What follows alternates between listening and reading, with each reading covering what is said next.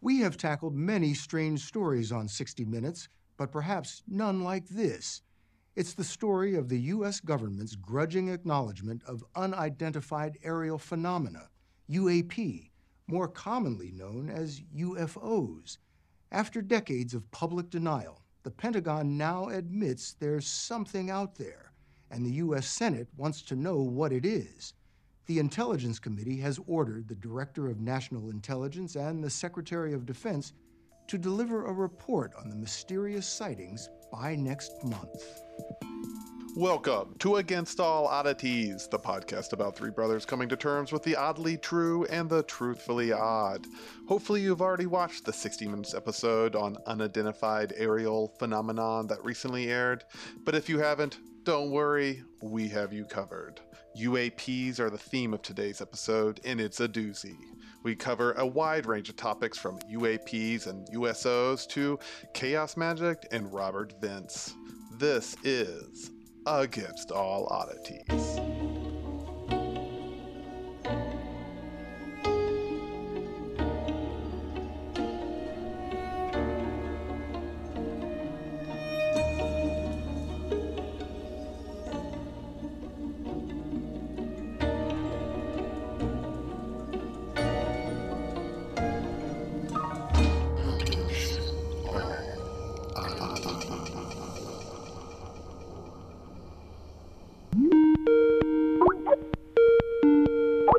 So are we doing the Tic Tac?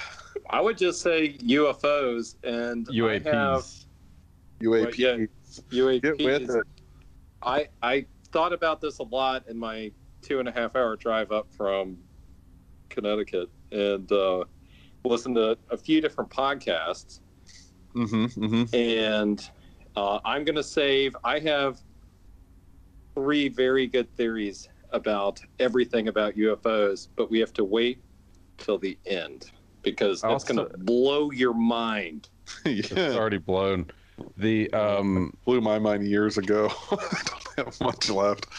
Yeah, Nate, you should do the introduction. Maybe you could talk about UAPs and Tic Tac specifically, and we'll start Tim, there. why don't we start with you telling us what a UAP is for those squares that are still using outdated terminology? Unidentified aerial phenomena.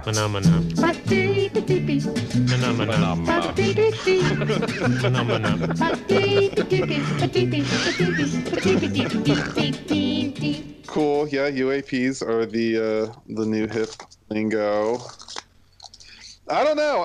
I've been thinking about it. I haven't done any research because I feel like, as someone who was convinced he was abducted by aliens as a child, I feel like I'm basically an expert. I did no research because I was planning on full weight leaning on Nate on this one. Yeah. I'm there. I was trying to look up the guy. Who's the guy that did not the Blink? Deep Throat. Not Tom DeLonge or whatever, but the other guy that's on all the interviews lately. He was the Pentagon investigator. Yeah. Program What with that manager. was the Lou. It's Lou Elizondo. Elizondo. Yeah. Well, Inspector General Complaint. Blah blah blah blah. Riddle me this. So all this video footage of these Tic Tacs and UAPs and stuff, it's just like, I just feel like if they're good enough to like do what they do, how are we seeing them at all? Like, you know what I mean? I have an answer for that, but before you go, explain the videos for our audience that has lived under a rock for the last. Which one do you go to when you think UAP video? Which one do you see in your head, Tim? The Tic Tac, because that's what Nate's been joking about for 6 months. And he made a Tic Tac birthday cake for me at the lake trip. Okay. And I drew a Tic Tac little comic strip and sent it to you guys. I saw. That I feel like we were onto something there. Yeah. With Now's Tic- the time, or a children's book, Tommy: The Adventures of Tommy the Tic Tac. Yeah. Yeah, just the problem with doing a kid's book explaining UAPs to children when all the new government data comes out and like America's children are forced to confront the fact that aliens are real and technology outside of this terrestrial plane is a real thing. Well, you don't have to. Well, we have to do some kind of due diligence to like actually give them the information they have to sleep at night. You know what I mean? Like we need some kind of moral, like, don't worry, the Tic Tac's okay, and ultimately it means that we're not alone, and you know. That's the point of the children's story. Yeah, that's what I mean. Like, there's got to be some kind of lesson. It's not just like I think Tic Tac goofy. Yeah, make it be goofy and not a scary thing, because we're never going to know. I don't think we're going to know anytime soon what they are, and I'm getting ready for a great amount of disappointment on the government report, because I really don't think anything awesome's going to come out. Nothing's ever come out that's awesome from a government report. Yeah. Like they know how to neutralize awesome very quickly. Well, it's just that, it makes me think of like, that scene in Communion, the Christopher Walken movie about aliens. You people, you're in. I'm telling you, you're in for one big surprise. One very big surprise. All those people in the subway never got surprised, even though they're, you know what I mean? Like there's the surprises out there, but I just feel like Christopher Walken's character in the autobiographical Communion movie, we're never going to know the surprise. It's going to be like exactly 60 years from now when the curtains get lifted and everyone's like, oh, I sure am glad to be 40 years old in the year 2075. Like we'll just die. And like Jack's going to have a great time with the aliens when he's a middle-aged man, but we are not. It's already kind of hard to talk to him about it, because he was like, what's Tic Tac? And I'm like, it was this UAP. And he was like an alien? I was like, no. That's why I kind of got stuck. It's like, it could be technology that we just don't understand, but it was a ship flying around that they couldn't identify, and it was going really fast. It's I guess we've been talking about it. I'm going to go ahead and start to try to. Yes. I'm claiming the introduction to Tic Tac, but Nate's going to take over. So it was an older video. It's 16 years old. It was 17 years old now. It's from 2004. So there's a FA-18 Super Hornet, like a fighter jet. The pilot was Chad Underwood, and he recorded a video of a, quote, bizarre and erratic UFO, but it has since been renamed a UAP. Phenomena. But anyway, apparently there's some objects that were way too high to be birds, about 20,000 feet, but moving way too slow for conventional aircraft don't move as slow as they were, and it was a handful of them. It was a cluster of like a couple of them, like 4 or 5. And they're like on the. I am very much paraphrasing at this point. Sure. But it zoomed from 60,000. As soon as they recorded it on the radar, it zoomed from 60,000 feet down to 50 feet above the Pacific Ocean, without producing any sort of sonic boom. And the radar operators spent 2 weeks trying to figure out what the objects were. And can I make some corrections to the Tic Tac story?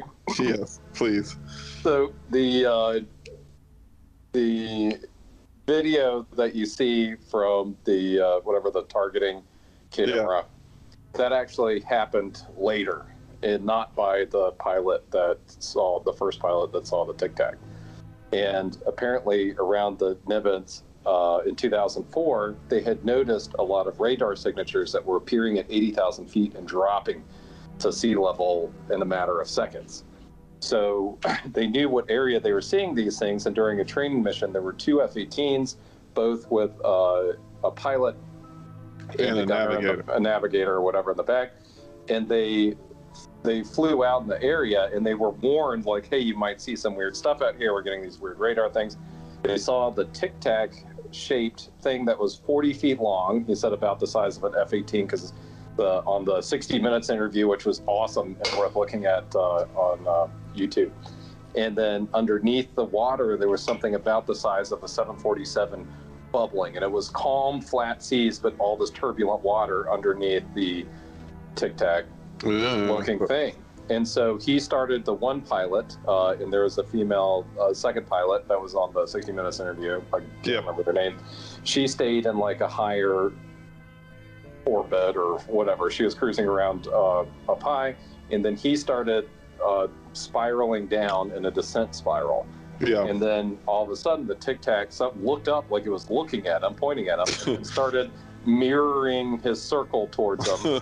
And I heard him say two stories. One is when it started doing that, he immediately bottomed the plane and just started right at it, like it was an instinctual attack thing. And another one, he didn't mention that, but what he said is when it got close to the unit, it just disappeared like super fast. And then it reappeared 60 miles later in a matter of seconds, 60 miles farther away in a matter of seconds. And that, it was a third pilot that got the footage. The footage that you see. That's awesome. And sorry, I should know that story that well, and like rereading the interviews are gonna make it more real to me. But you know, in the 60 Minutes, they all said if it was just them, they would never have said anything. Yeah. But the fact that 4 people physically witnessed it, and then it was on radar, and they caught it on the gimbal thing or whatever. Yeah. Real, you know, or whatever they said. Yeah, like this happened. Yeah, you can't do it. And apparently also heard, like, from one of the original things for when it was released years and years ago, was like when they got back on the deck, all the people had their cell phones playing the X-Files theme when they saw them that day. Yeah, that's awesome. One of the pilots, one of the quotes is also, it's an interview with New York Magazine, like in 2019. The whole interview is like pretty interesting, but the very end of it, he said, at no point did I want to speculate as to what I thought this thing was or be associated with, you know, alien beings or alien aircraft and all that stuff. I'm like, no, I don't want to be a part of that community. It's just what we call a UFO. I couldn't identify it. It was flying and it was an object. It's as simple as that. I'll let the nerds like do the math on what it was likely to be. I just happened to be the person that brought back the video. Spoken like a true pilot.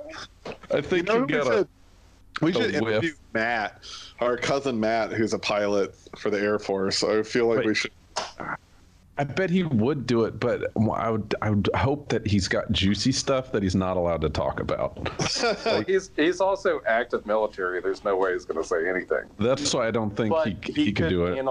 He could analyze the video footage. Yeah, But Nate, why don't you talk about the report also? I think you don't have to. We could also get back to Tic Tac because I don't know if we've. Well, I think it's okay to do just UFOs. The Tic Tac's the best because that's by far in the history of anything of UFOs. I think this is by the most talked about and seriously taken UFO encounter. Like you can go back to 1947 and there have been some things alluding to Roswell and the guy that I was just talking about, my computer, Elizondo.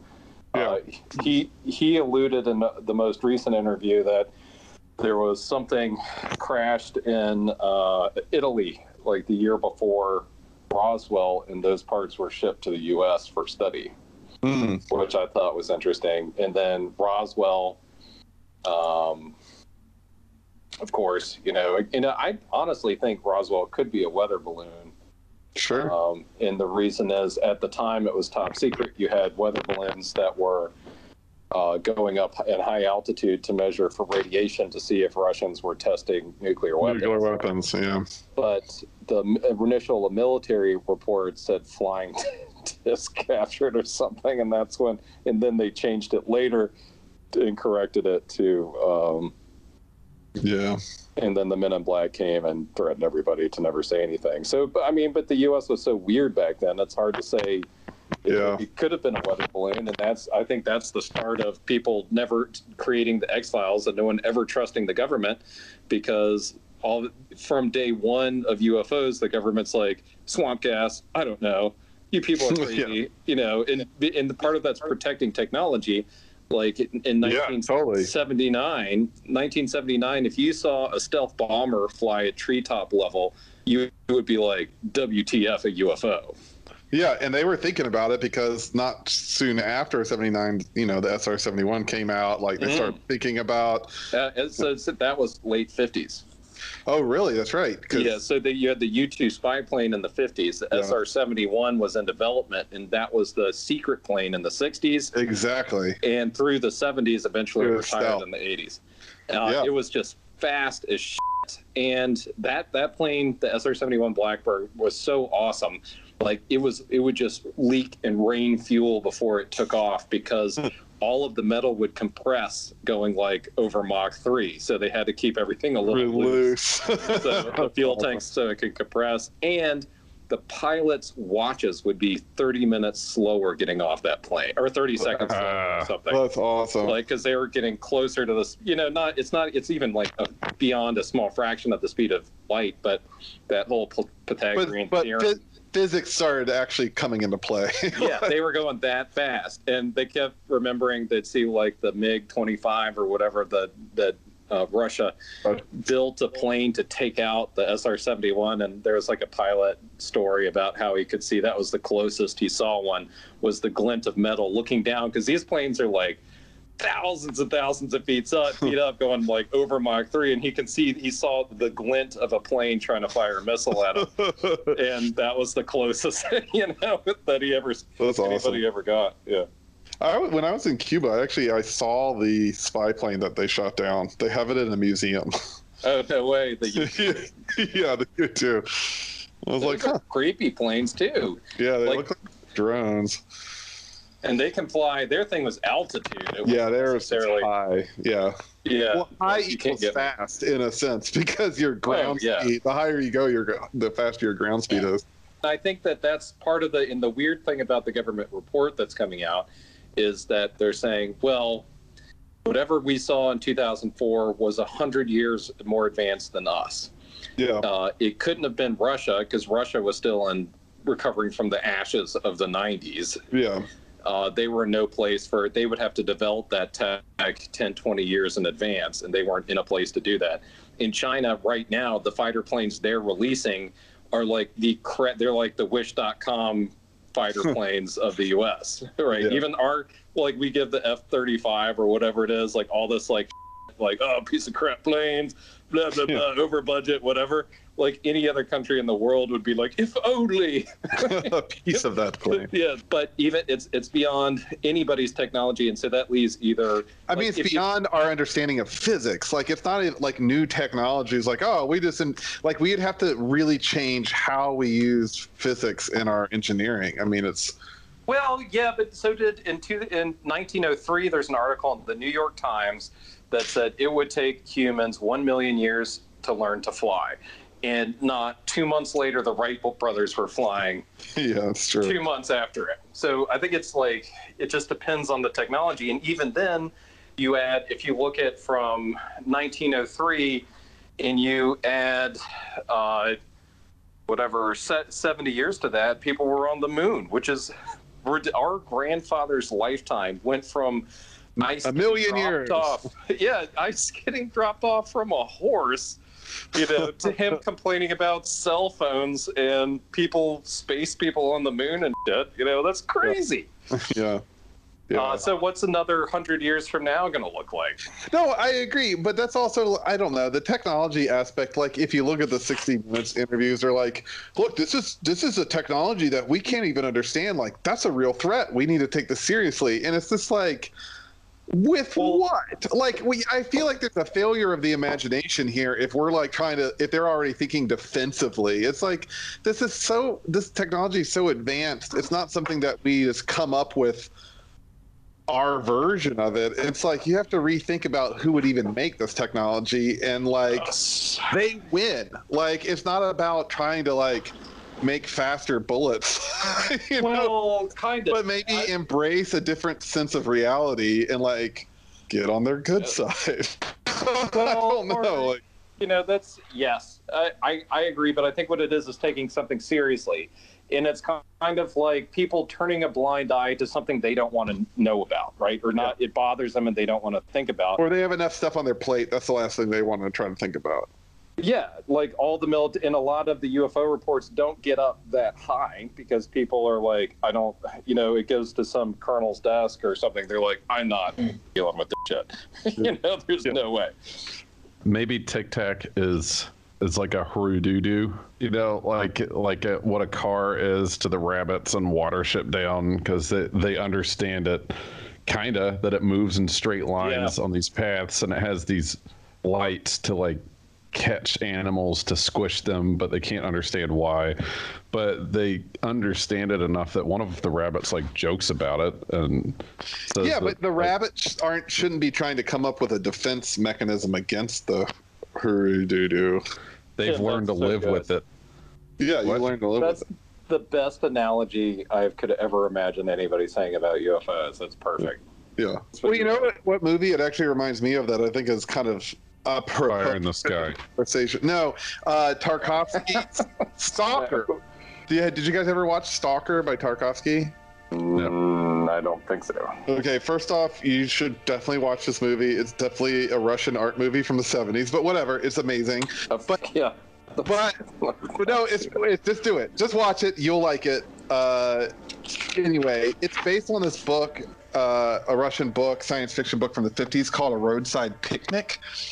And the basis of the book is that aliens come and they visit Earth and then leave, but we don't really ever see them and interact with them. But all this community of people are dealing with the after effects of their visitation in ways they don't understand. And the analogy is a roadside picnic. Like in the 50s, a family is going on a long drive and they pull over on the side of the road and they have a picnic. And after their picnic, they leave. And then the animals return and there's trash from the picnic. There's an oil can that's poisonous. There's like this apple that's really delicious that they would have never found because apples don't grow there. Like there's all this detritus from this like near stop of these like roadside family picnic that totally upend the natural like community of this one spot. And so, which is a really good idea of a book, but the idea of the book and then the movie that's based on it, and you should just watch the movie because it's really, really good, is that no one knows what's going on, but there's this area called the zone, and like the oil can is gravitational anomalies, and so the stalkers are these people that lead people into the area, which is dangerous because physics change, gravity acts funny, your dream might come true, like weird, your understanding of dimensionality changes. But there's also like valuable things in there. So the stalkers are the ones who know how to navigate the traps of these like detritus from another civilization that's so far advanced that we can't even recognize the detritus, A similar film that came out in 2009 by the director Robert Vance that's worth looking into. Actually, all of his movies are worth looking into. Have you guys seen any of Robert Vance's films? I do not. I figured that was a joke, but I don't know it enough. Is he like Air Buds or something? Oh my God. Yes, he's Air Buds. But in 2009, he put out Space Buddies. I guessed it. I even guessed it.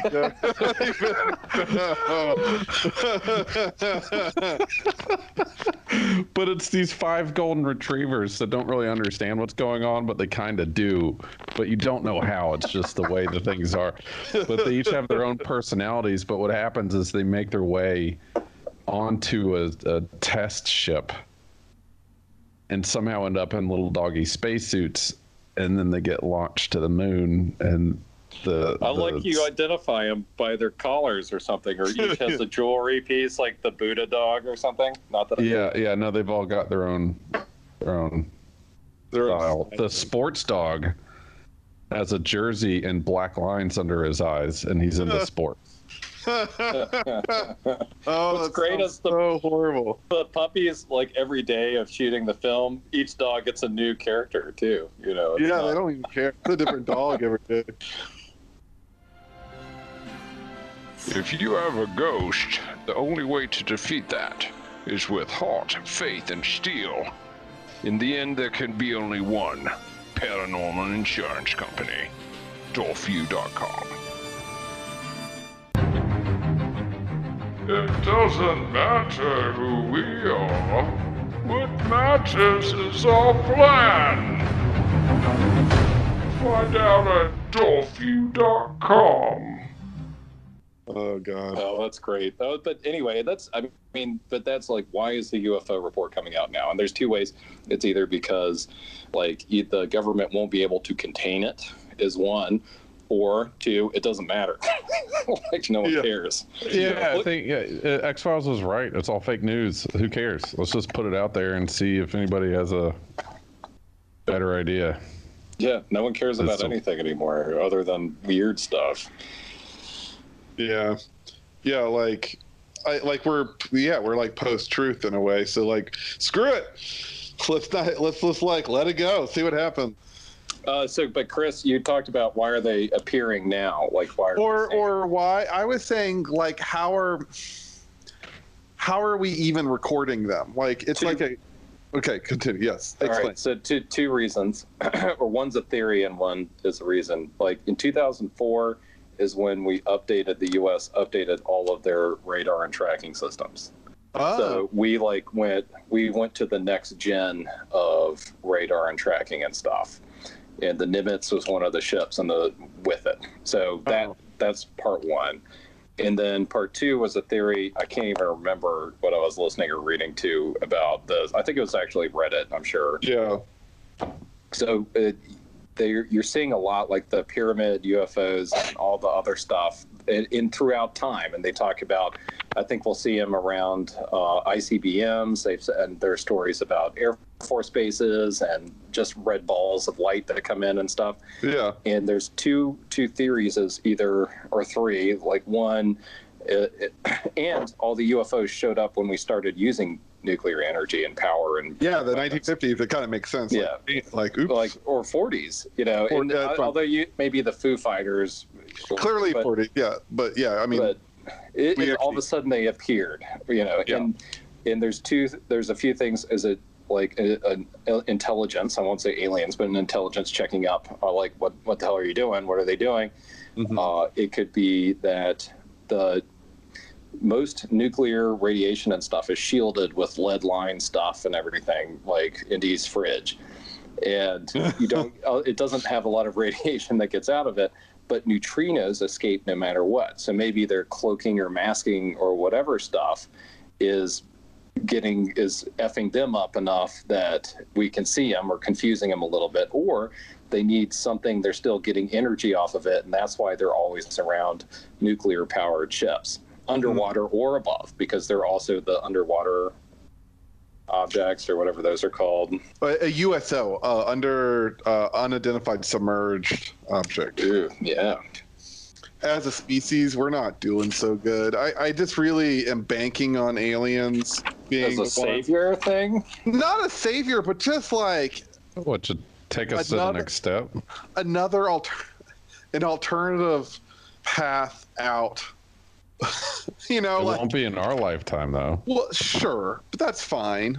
We're just so bad at like basic survival and like resource management, and it's like I kind of need an alien to be like, oh yeah, well there's a lot of Earth, you guys are really bad and you're screwed. It's kind of, but it's like, well, at least the other ones aren't, you know what I mean? Like there's this something really extra devastating that if there aren't other like advanced species out there, that like, man, we're the best. Like that's so sad. Like we're really pretty bad.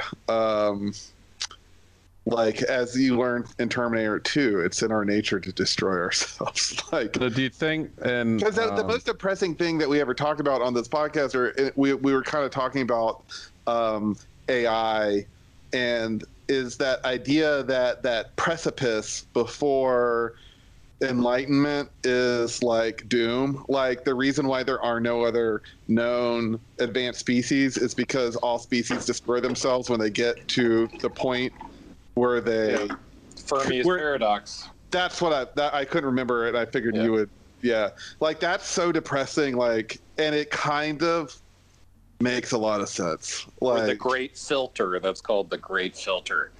Yeah. And like maybe one species will make it through, but like we wouldn't even identify them as species because they're just transcendent balls of energy that like no longer need like self-actualization. Yeah, totally. But I think that doesn't, like, that seems more depressing.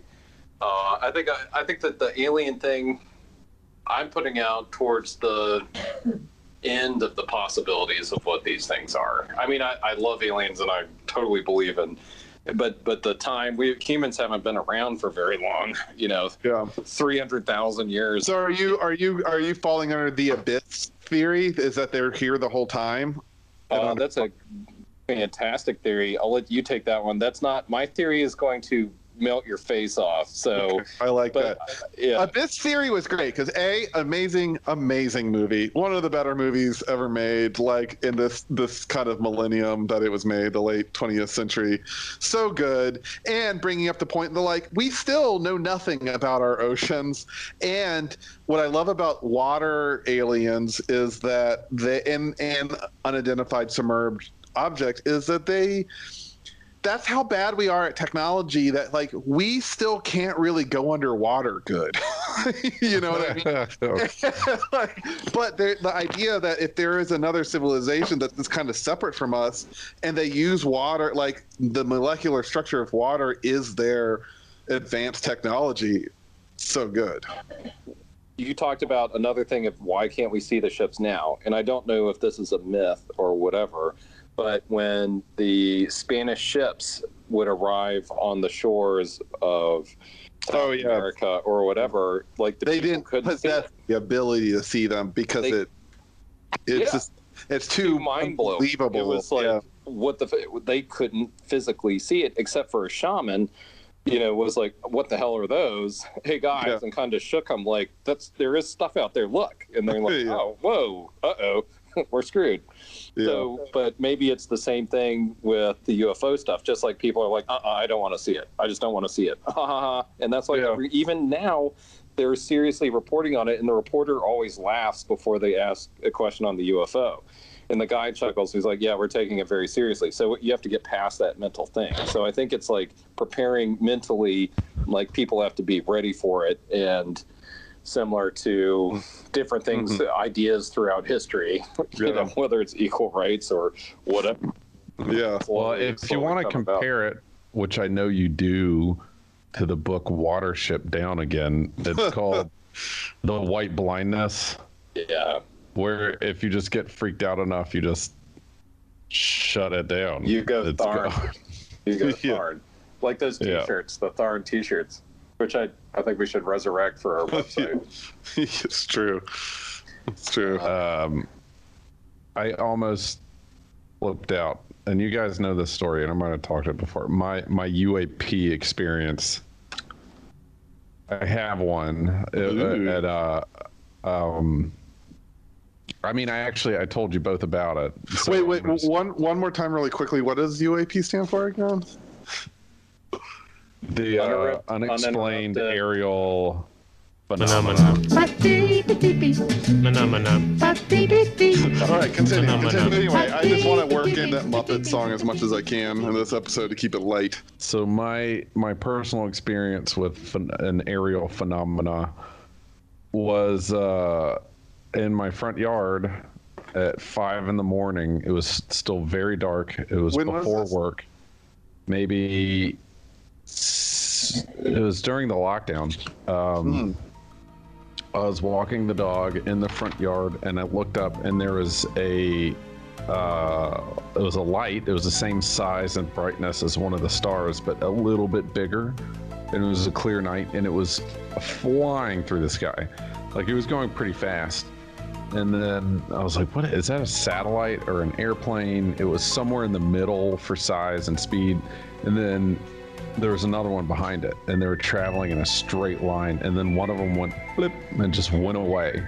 and then the other one went blip, and I looked, and there's like 3 more, and I saw a line of them that just scattered in various ways, all the same size, but at one specific point on the horizon, which for that height was like right above my house, would just be like blip, blip. And in my head, I was like, it's happening. This is it. And I don't know how to handle this. I don't know how to like, again, like you had said, I don't know how to rationally go up to somebody and say, excuse me, this is real. I saw this and I'm a little bit freaked out about it right now because there's shit going on and I'm not a part of it, but I'm afraid of it and I don't know what to do about it.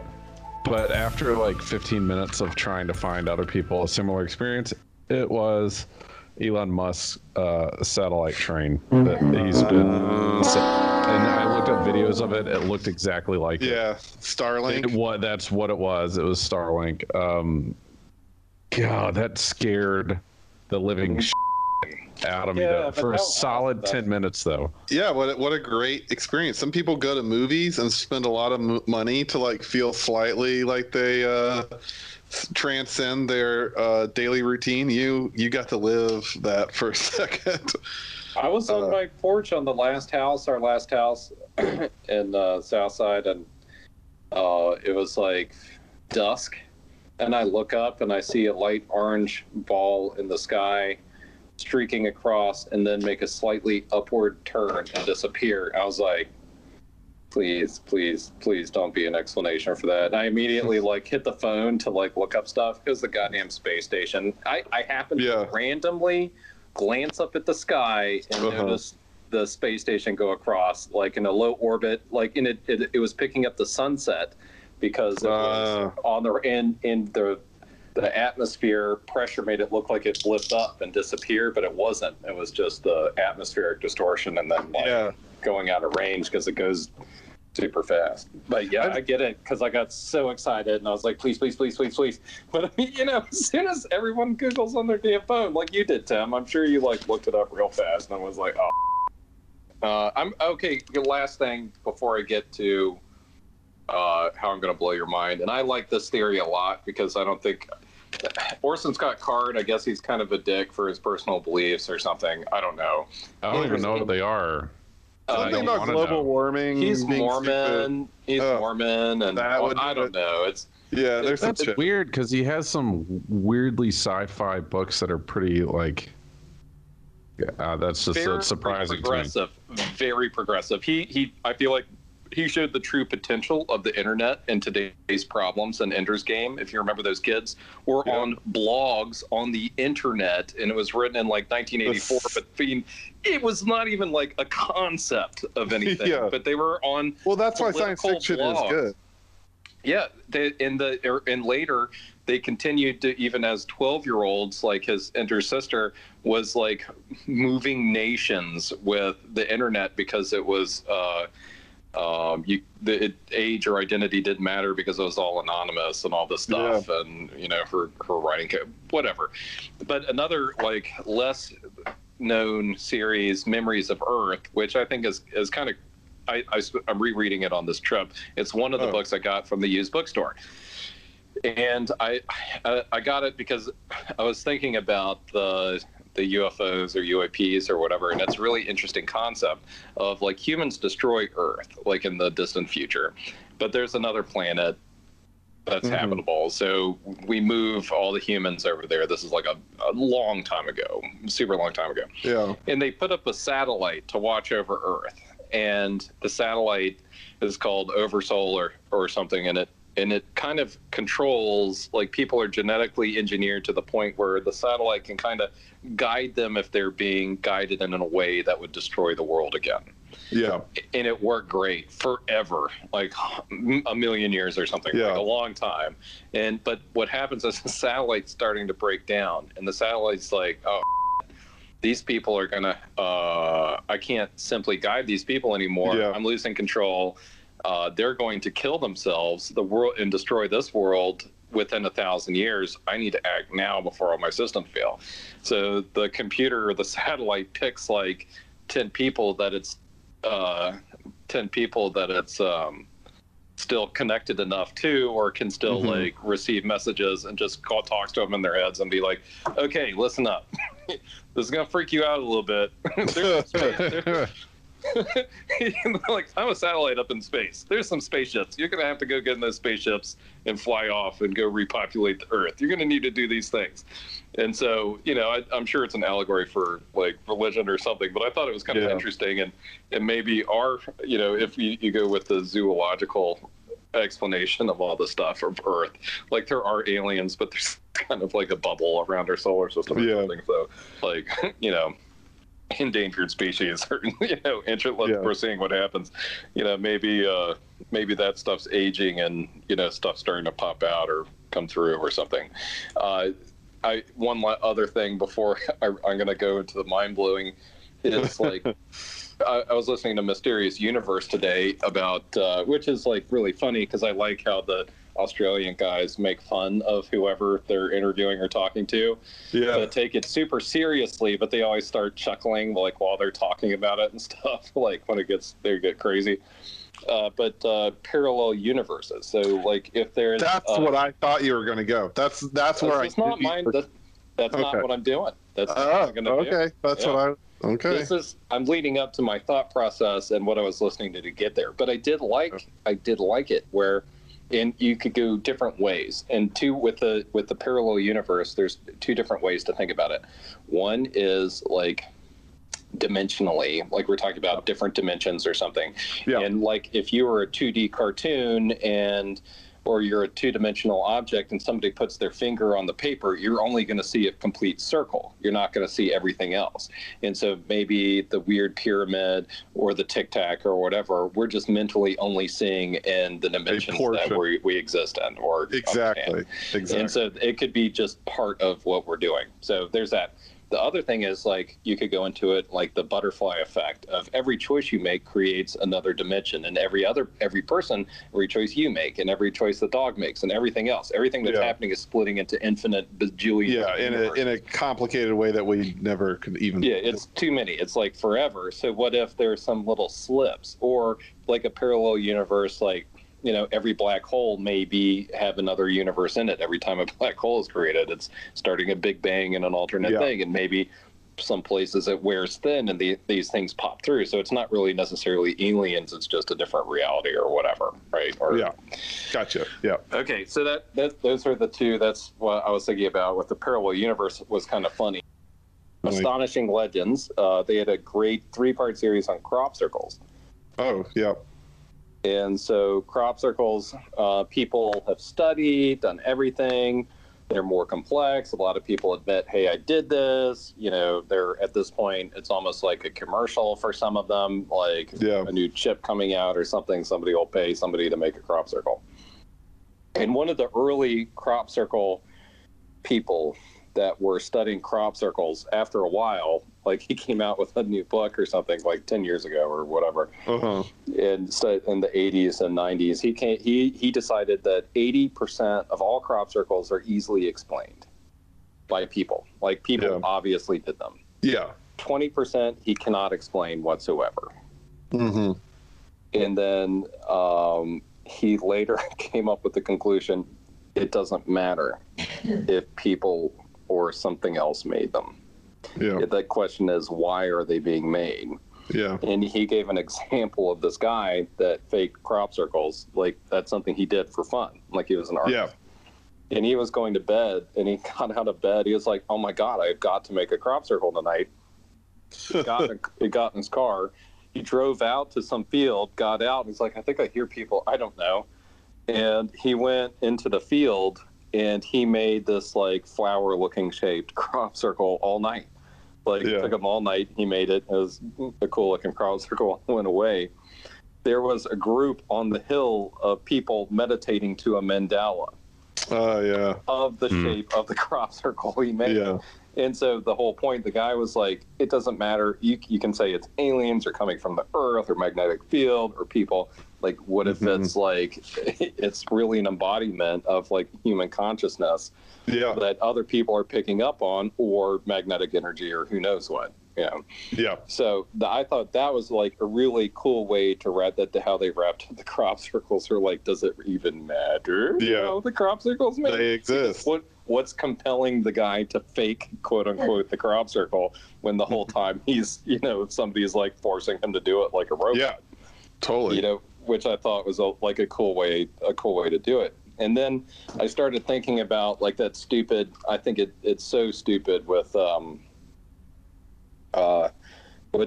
Secret movies or whatever, which I didn't finish. I couldn't watch it.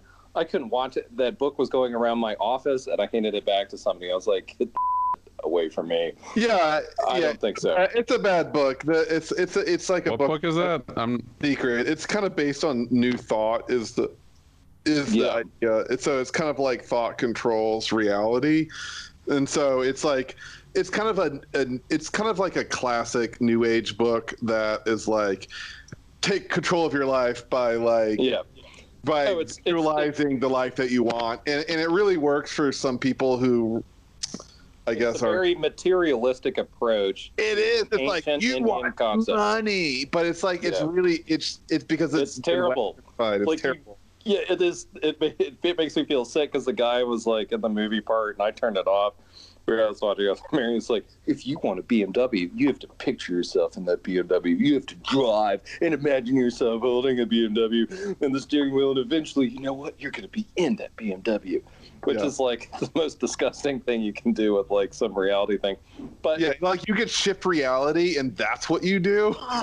Yeah, well, dude, it's a 5 series, okay? It's an M5. But on that same theory, remember that book Dad had us read? He knew the author, Evolution's End. I didn't finish it, but he never gave it to me. That's because it got stuck at me, and it's still in my loft. Okay. You're not. I'm all right with it. It's okay. It was actually really good. Yeah, awesome book, and it goes to like the thought. What is it? The brain cloud or the thought, where everybody's like a universal consciousness. Sure. Ethereal soup or something. Yeah, the like cosmic soup of the conscious mind. I'm all right with that. And it's so with that whole thing, my thought is that people are willing, like as a society, as a universal conscious, we're willing UFOs into existence.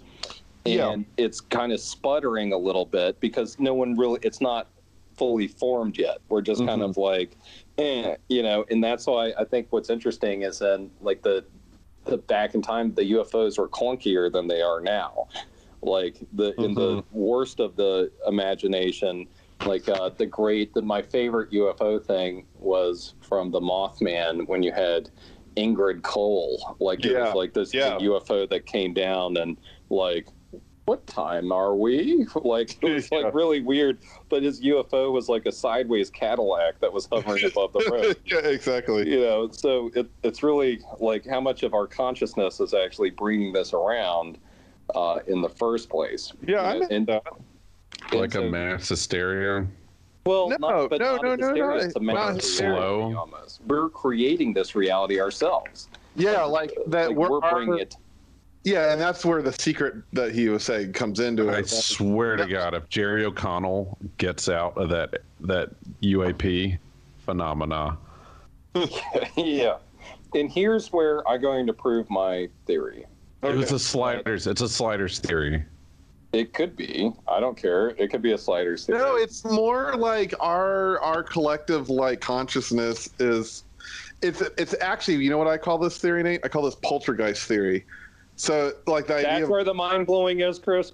You right. already came to my conclusion. You came to my conclusion. All right. Okay. Awesome. No, All right. Chris finished it. Go Chris for it. No. Chris finished it. He knows what I was going to say. So it's like an egg. Is it called an egregore? It's like, so a poltergeist is not a ghost. A poltergeist is a human who doesn't realize that. Who has a lot of turmoil, like energy-wise, and doesn't realize that they are in fact controlling their environment. So, like a poltergeist isn't a ghost opening up your cabinets and throwing your plates around. It's you opening up your cabinets and throwing your plates around because you're creating it. Now, that energy keeps building. It becomes what's the name of it? a self-actualized. Like a golem. Well, sort of, yeah. So the poltergeist becomes sentient. So the poltergeist, which was an energy that is created by humans that, throws silverware and rearranges furniture, like slides chairs around, slowly becomes it becomes its own agent after a while. And then it kind of no longer needs the host to project the energy into that idea. And so it becomes kind of, it's its own entity at that point. It's called a fully manifested poltergeist. Class 5. Yeah, but that's just it. Like, it is no longer need. If I'm creating it's its own thing. And that's why poltergeists are usually around teenagers. It's like they just have a lot of wild, like, psychic energy, like going crazy, and they're really emotional and they can do stuff. Sometimes, if it's not treated, like they don't mature or they don't have an outlet for that energy, and left unchecked, it becomes its own thing. That teenager moves to another city, that thing is still in your house. Then there is the idea of group poltergeist, or that's where the word, I can't remember, it's like egregor it's the idea that a group creates the thing. So enough people believe in the thing that it actually manifests into reality, right? So collective energy. Yeah. Right. And that's and so I'm going up the long route to where you're going, which is we as a group, as a species, finally reach a stage where we all believe that this thing exists. It actually is beginning to exist. Yeah. Outside of our understanding of it. And to take it past, and this would be the unified theory of all paranormal stuff. Exactly. And you can go back in time and think about werewolves and stuff. And it goes, this is the best part, is it can go both ways. Yep. We say, like, as a society, we're scared. We're in France in 1700 or whatever, and we're creating the beast of whatever the beast is that from that time period. I can't remember. Yeah. From that movie. What was that movie that's so awesome? The French one with the werewolf? Yeah. Oh, I can't remember. The Brotherhood, or the Brother of the Wolf. Brotherhood of the Wolf. Brother of the Wolf. No, it's Robert Vince's 2012 movie Treasure Buddies. Oh, you poor bastard that you haven't watched a movie since your first child. Oh God. Treasure Buddies, fuck yeah. But Chris, you should actually give Spooky Buddies a chance. But anyway, go ahead, Nate. So say we all believe in werewolves, or at the time in medieval Europe, we're believing in werewolves, and people are getting sliced and killed, right, by werewolves. And God knows that werewolf is real as shit. Yeah. But then as we need to go, as a society, as a group, people are like, no, this can't be a werewolf. Guess what? A new explanation happens, like a lion clad in armor or something is manifested to explain the other way. In the subjective reality that we're all living in, and going back and forth between paranormal, unexplained, scientific, whatever, right? Back and forth. And that's the whole history of humanity. And at this point, for UFOs, are our werewolf from the year 1730 or whatever. Yeah. I'm with you 100%. I like this. I'm going to prove what, not this part. I think I'm right. But I'm going to prove. Well, I'm a big believer in unified theory that you just like. I like the idea that aliens and ghosts and this is all like connected in the same kind of rethinking reality, rethinking the accepted version of reality. Anyway, I keep interrupting. Yeah. No, I like it. I'm into it. I'm a big fan. And I like it, but that's also kind of sad because that means we're still alone. We're just creating almost like an interactive VR situation. Not real. It makes it. But they're real. Like we're but like I mean this is also, not to get on another route, but like this is like the basis for like chaos magic too. Like this is the idea that like like all it takes is like will and directed energy, and like you can transform reality. And whether we do that as a group or if we do that with intention doesn't really matter. We're still doing it and like altering our reality through like belief in a way. Was that like oh, wait, no, yeah. Tim, before we, is that Crawley? Is Crawley the golden thing? Crawley's Golden Dawn. Crawley is not Chaos Magic. Chaos Magic is 90s. Chaos. Who's the woman you were talking about? Blavatsky. Oh, Blavatsky, Madame Blavatsky. She's Crawley's era. I don't think Crawley and Blavatsky liked each other. Who's better if you had to choose one to fight in a magic fight? Crawley has actually murdered people, so I'd probably put but and he claimed it not magically. He's like I got robbed and while hiking the Himalayas, so I murdered the people who were trying to rob me. Like what? Well, that was like Caravaggio. It was like yeah, it was also like 1890, so it was like whatever. Yeah, what ifs? Were they Himalayan? Yeah. Yes, I was. Are you a rich British man hiking the Himalayas? Anyway, Blavatsky, yeah, no, Crawley's different, but I mean, Crawley still has religions that follow his books. Blavatsky didn't last as long. But the idea, Chaos Magic came later, where Crawley, why he wouldn't be Chaos Magic is Crawley is ceremonial magic, where you have to wear a robe, and it has to be a specific color, and that color means something. And wait, who is that? This is Crawley. He had all the rules to magic. Well, it wasn't. Yeah, that's why it's ceremonial. That's ceremonial magic. They're like, but with Crawley, didn't you have to like earn the ability to just sort of detach right after you die, so you don't go to that next level? You could stick around. That's a Himalayan thing, by the way. Yeah, which he probably stole. Right, I mean, the ceremonial magicians were all stealing from Eastern, like reincarnation. Like the idea of the solar body, all that stuff they took from the East. It's not like they were being that inventive with it.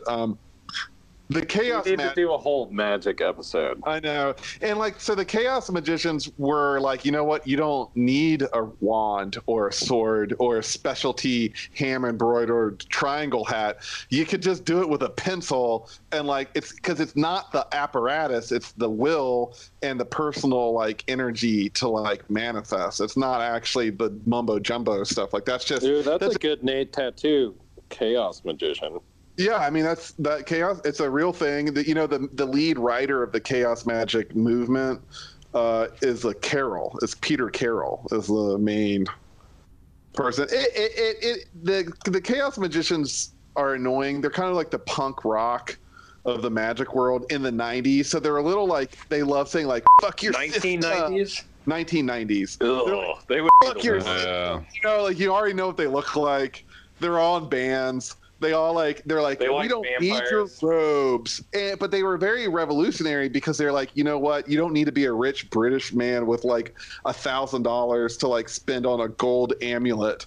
Like you can do that with a piece of paper. Like it's the same thing because that's just helping you. Like you don't need a wand. You can do it with a spoon if you like put enough belief in that spoon. But I feel like we're losing your thought. Yeah, no, it's okay. I got just one more part to that.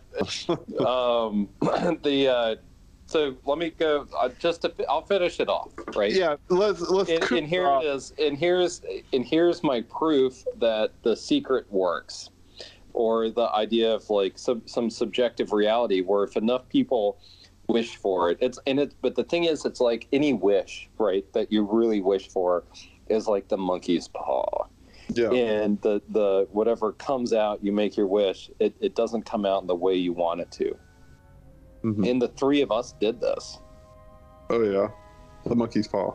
We did monkey's paw something because we wished so hard our entire lives.